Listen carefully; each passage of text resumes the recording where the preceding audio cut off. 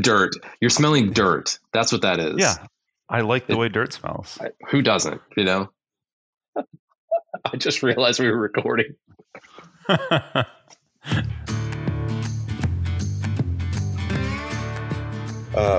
Okay, let's talk about digital breadcrumbs. And tables of contents. And tables of contents and rabbit holes and reasons why search won't always give you your answers. But I say start with digital breadcrumbs because I guess the term breadcrumbs comes from the Hansel and Gretel fairy tale, which is pretty neat to me. Is it? Well, yeah, that's kind of my jam, man. Myth and folklore and stuff. Fairy tales? Is it surprising to you? Yeah, is this a shock? No, is it a shock that that's where breadcrumbs comes from? I guess I never really thought about it like that because I never really thought about the digital breadcrumbs part of things. And I was just like, oh, that's how they find their way back in the fairy tale is dropping breadcrumbs. And then I saw the technical definition of it and I was like, oh, shit, that's the exact same thing. I would like to just say for all of our children out there, this is explicit, this podcast. So you might want to turn your ears off when Tim gets going. Yeah, this episode's going to get an E. Earmuffs.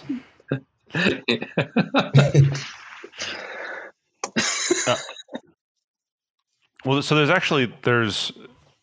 like 4 different things that all come together for this, and I don't want to separate digital breadcrumbs out completely, but I think I can lump them in with one other thing that it's kind of interesting.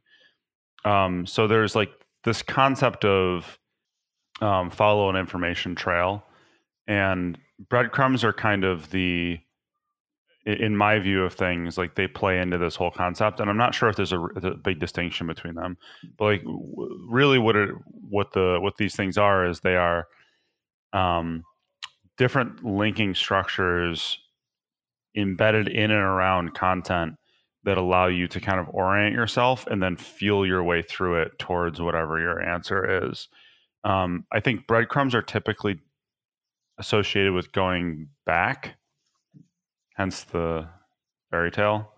And, following like a digital scent is typically more associated with going forward. I'm not sure that either of those two directions really makes sense as it relates to, trying to navigate through a set of digital content. But I think that those two things go together. Those are two important concepts. They are. I wonder if if they are. Relic isn't the right word. I think they're still really important. And I mean, relics can be really important, but I wonder if they are carryover from approaching digital content, as it was originally, and still is delivered in a lot of cases via PDF, where a TOC is really important. And that's kind of your forward. I mean, that's in some ways you could use that as your, digital scent, and breadcrumbs would be backwards. So these things are still around because of that, even though search is going to be more often these days, how people are finding their content. They're going to search, they're going to look at the search results, and they're going to filter through some terms and keywords. So I'm actually going to disagree with you there. Bring it on. I don't think that positioning them as anything other than an important and necessary and useful structure is valid, because I don't think that search. So I think that search is an extremely important part of an information experience. I mean, obviously, nobody would disagree with that. But the thing is that when you don't know what you want to search for, the only way to find your thing is through kind of feeling it out. And like, if you think about like how you search for things on Amazon, like when you know what you want, like if you want a box of Q-tips, you punch in Q-tips and you scroll through and you pick Q-tips, right? But like if you're searching for, a end table or a credenza or something, and armoire. I just want to say that word, yeah. But like when you punch that in, you click on one, and then there's some similar ones, and you scroll through those, and you click on one, and then maybe there's some what other people bought, and like you scroll through those and you click on one, and like Maybe somebody mentioned something in one of the comments that you want to search for, so you go and you search for that. And like all of this is following a digital scent, like this clicking on different links and like moving through different navigational structures. Like we have to remember that as we're putting together digital experiences, that all of these things wrap themselves together as part of the navigation, as part of the digital experience. So table of contents, breadcrumbs, digital scent, embedded links, all of these things, they're all part of the non-search method of moving through content, which is extremely important. Yeah, I'm not suggesting that those things, because they were introduced before, or they were introduced at a time when digital content had a more like specific document form. I'm not suggesting that they're not unimportant now. It just seems that that's, their origin is there, and they do have a very important role to play still. But that role originally and still now contributes only a small portion of. I should have broadened digital scent. I think you're right about that. But they play a role in that, but it's a limited role. And it still seems like they are, though important, still carryovers of an earlier era of content, of digital content. Agree or no? Well, I mean, so I guess that obviously a table of contents is older than search. I mean, for sure. Like there's no denying that. Well, I mean, I have one in the book. That's true, but when you go to a library, you search in a library. You just don't do it using digital means. You go and I'm so thankful I don't have to use a card catalog these days. I mean, I'm so thankful I don't have to use a library these days. Shame on you! Oh my gosh! If there is anything you've ever said to me that makes me want to walk away from this job right now, it was that. Libraries are amazing. They are amazing places. When was the last time you were at a library? When I was in Rochester. Rush Reeves, baby. I went to U of R's library. Dude, Rush Reeves is an amazing library. It's one of the best libraries I've been to. So I used to use the library in college for studying because it was really quiet and I liked the way it smelled. But dirt. You're smelling dirt. That's what that is. Yeah. I like the way dirt smells. Who doesn't, But I never used it for books. I mean, like, the thing is, like, it pains me. It's just like I just don't use it for books. I look stuff up online, and then the other books that I want to read, I order them, and they sit on my shelf here. That happens a lot these days. But it's so funny. The whole digital scent that we were talking about, I would do that in a non-digital way in a library. There would be days where I'm like, I did good work this morning. I'm going to go to the library and I'm going to get lost. And I'm just going to start looking. So I would pick out, I'd be like, poetry. I don't know anything about poetry, but I know John Donne wrote a lot of poetry and he was supposed to be really good. And so I'd go pick up a John Donne book and I'd look for a reference that he would make. And I'm like, I don't have any idea what he's talking about. I'm sure this is an amazing poem, but I have no idea how to process it.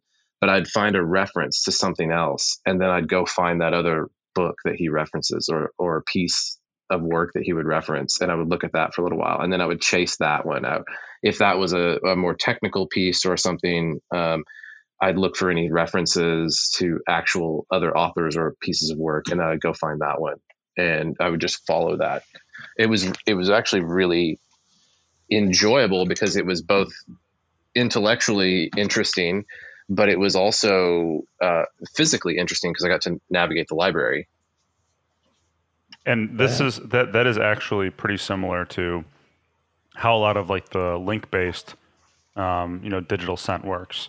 Yeah. And this is an important concept for people to keep in mind as they're building digital experiences for knowledge and things like that. Because one of the things that until we have AI machines that can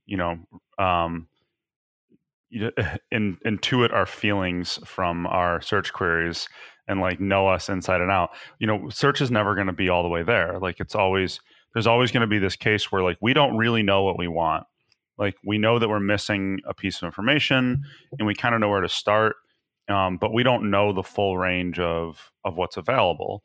And so the only way to present that to a user is using a couple of different structures, and they're all linking structures. So I think the other major thing to keep in mind here, which is why we've grouped all these things together, is that a table of contents is just a linking structure. Like even in the traditional sense, a table of contents is a manually curated linking structure. The links are the page numbers. Like you're flipping through the page is the hyperlink. Yeah. You look at a PDF for the intermediate step.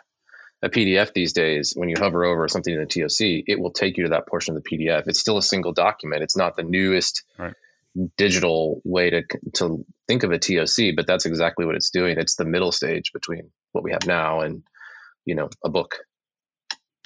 Right.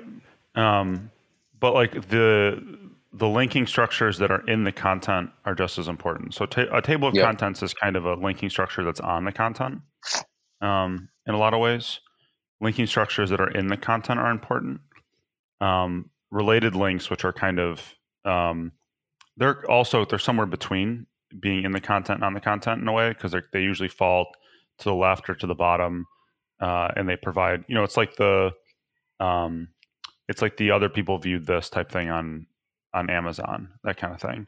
But like oftentimes, like if you got into something which is pretty close to maybe what you're looking for, the related links can be really interesting, or similar stuff, or other things like that. Like when I've spent some time recently, like moving through some of Google's documentation, and they do a pretty good job with this. And the only thing that they don't do a super good job with, in my opinion, is finding your way back. So like you can find yourself in a rabbit hole very, very easily and like discover a bunch of stuff and then be like, wait a second, what was that thing that I needed earlier? And so I do a lot of like right click, open a new tab when I start working with their experience, which is a thing I think I wish you could track, because there might be interesting information in there. But my core point with this is that really good information design thinks about the movement people make through your content when they don't know your content. Once people know your content, once they know it's there, once they're using it purely as reference, search 100%. Yep. Like, but like when they're first being introduced to it, it's not Google. Like people don't go to your search box thinking that it contains everything, right?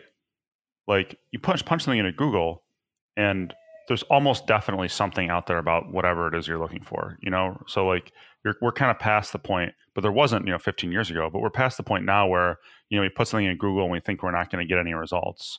We think we might not get a great result, but like we're going to get something. Like your content isn't that. It's much more specialized. It's very tightly controlled as to the subject matter and like the construction of it and all these types of things.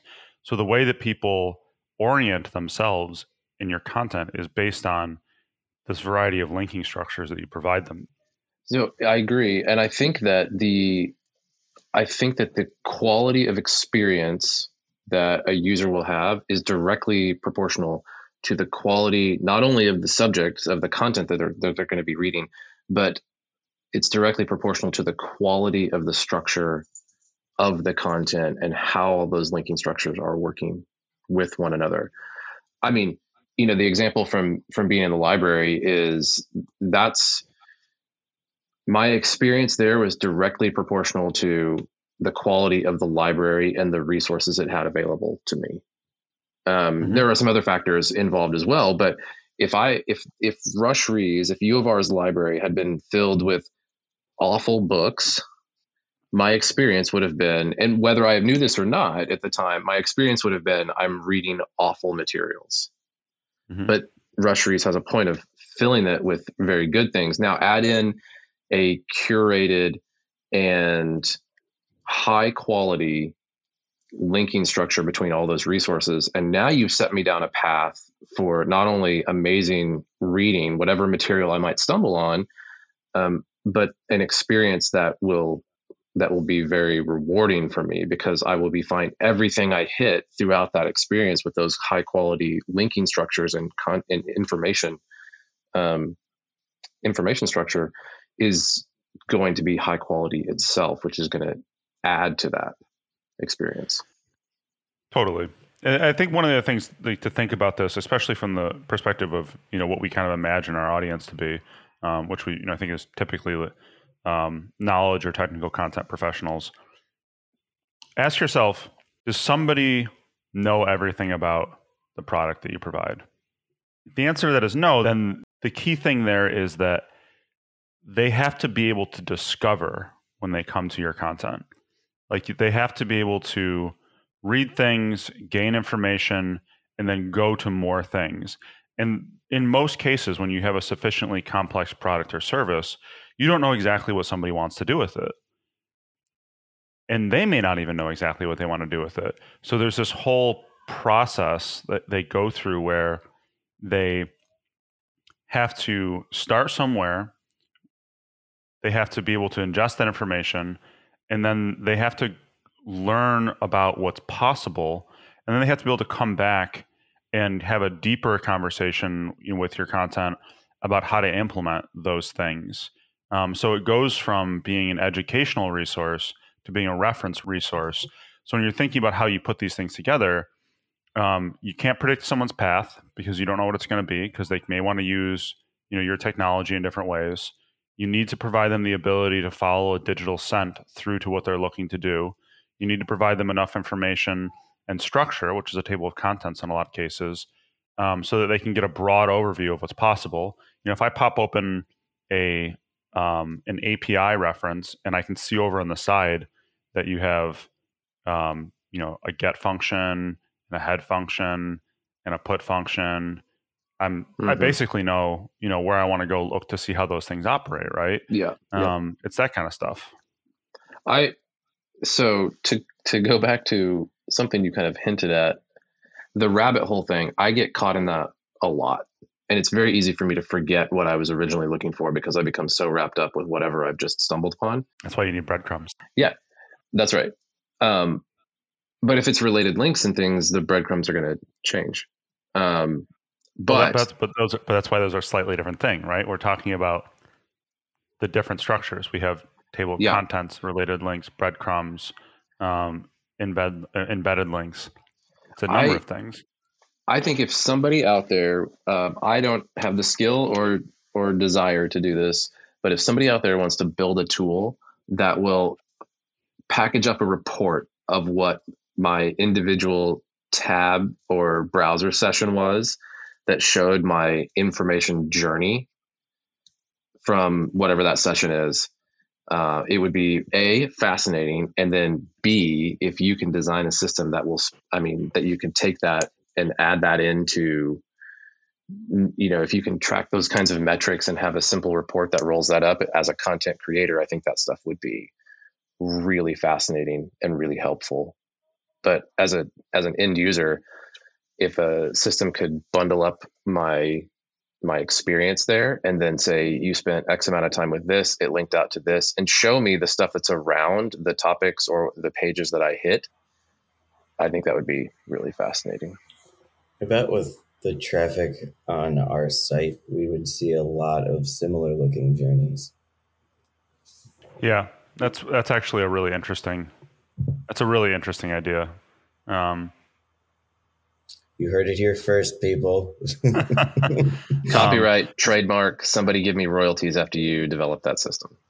So there's, you can do some of that stuff with Google Analytics, but it's not the way you want it, right? It's different. Yeah. I think that would be, if you had that information as a content designer, you could turn your TOCs, rabbit hole, you could take the rabbit holes people go on, and then you could look at your TOC structures, the digital breadcrumbs, and you could take all of it and look at it in a holistic way. And you could redesign your content, and you could remodel your content to help people, find the things they want. If you can tell that somebody's on a rabbit hole and they don't know what they're looking for, you have to make some assumptions. Are they doing this for fun now at this point, or are they lost? And that's a tough question to answer. But that's when you just ask them.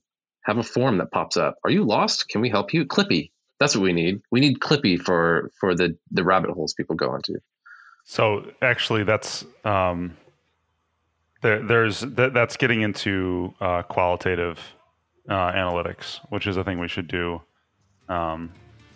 another pod on in the future. Agree.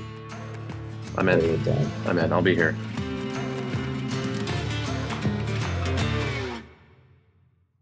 Content rules, but it can be a lot. I'm sure you've noticed that a lot of these topics are connected, but our short podcast episodes barely scratch the surface. Have no fear, because in the description, we have links to videos, blog posts, and other information that help shine some light on some of the more intense, murky topics. In no time, you're going to have a little bit better idea about structured content and enterprise content strategy. Hope you enjoy.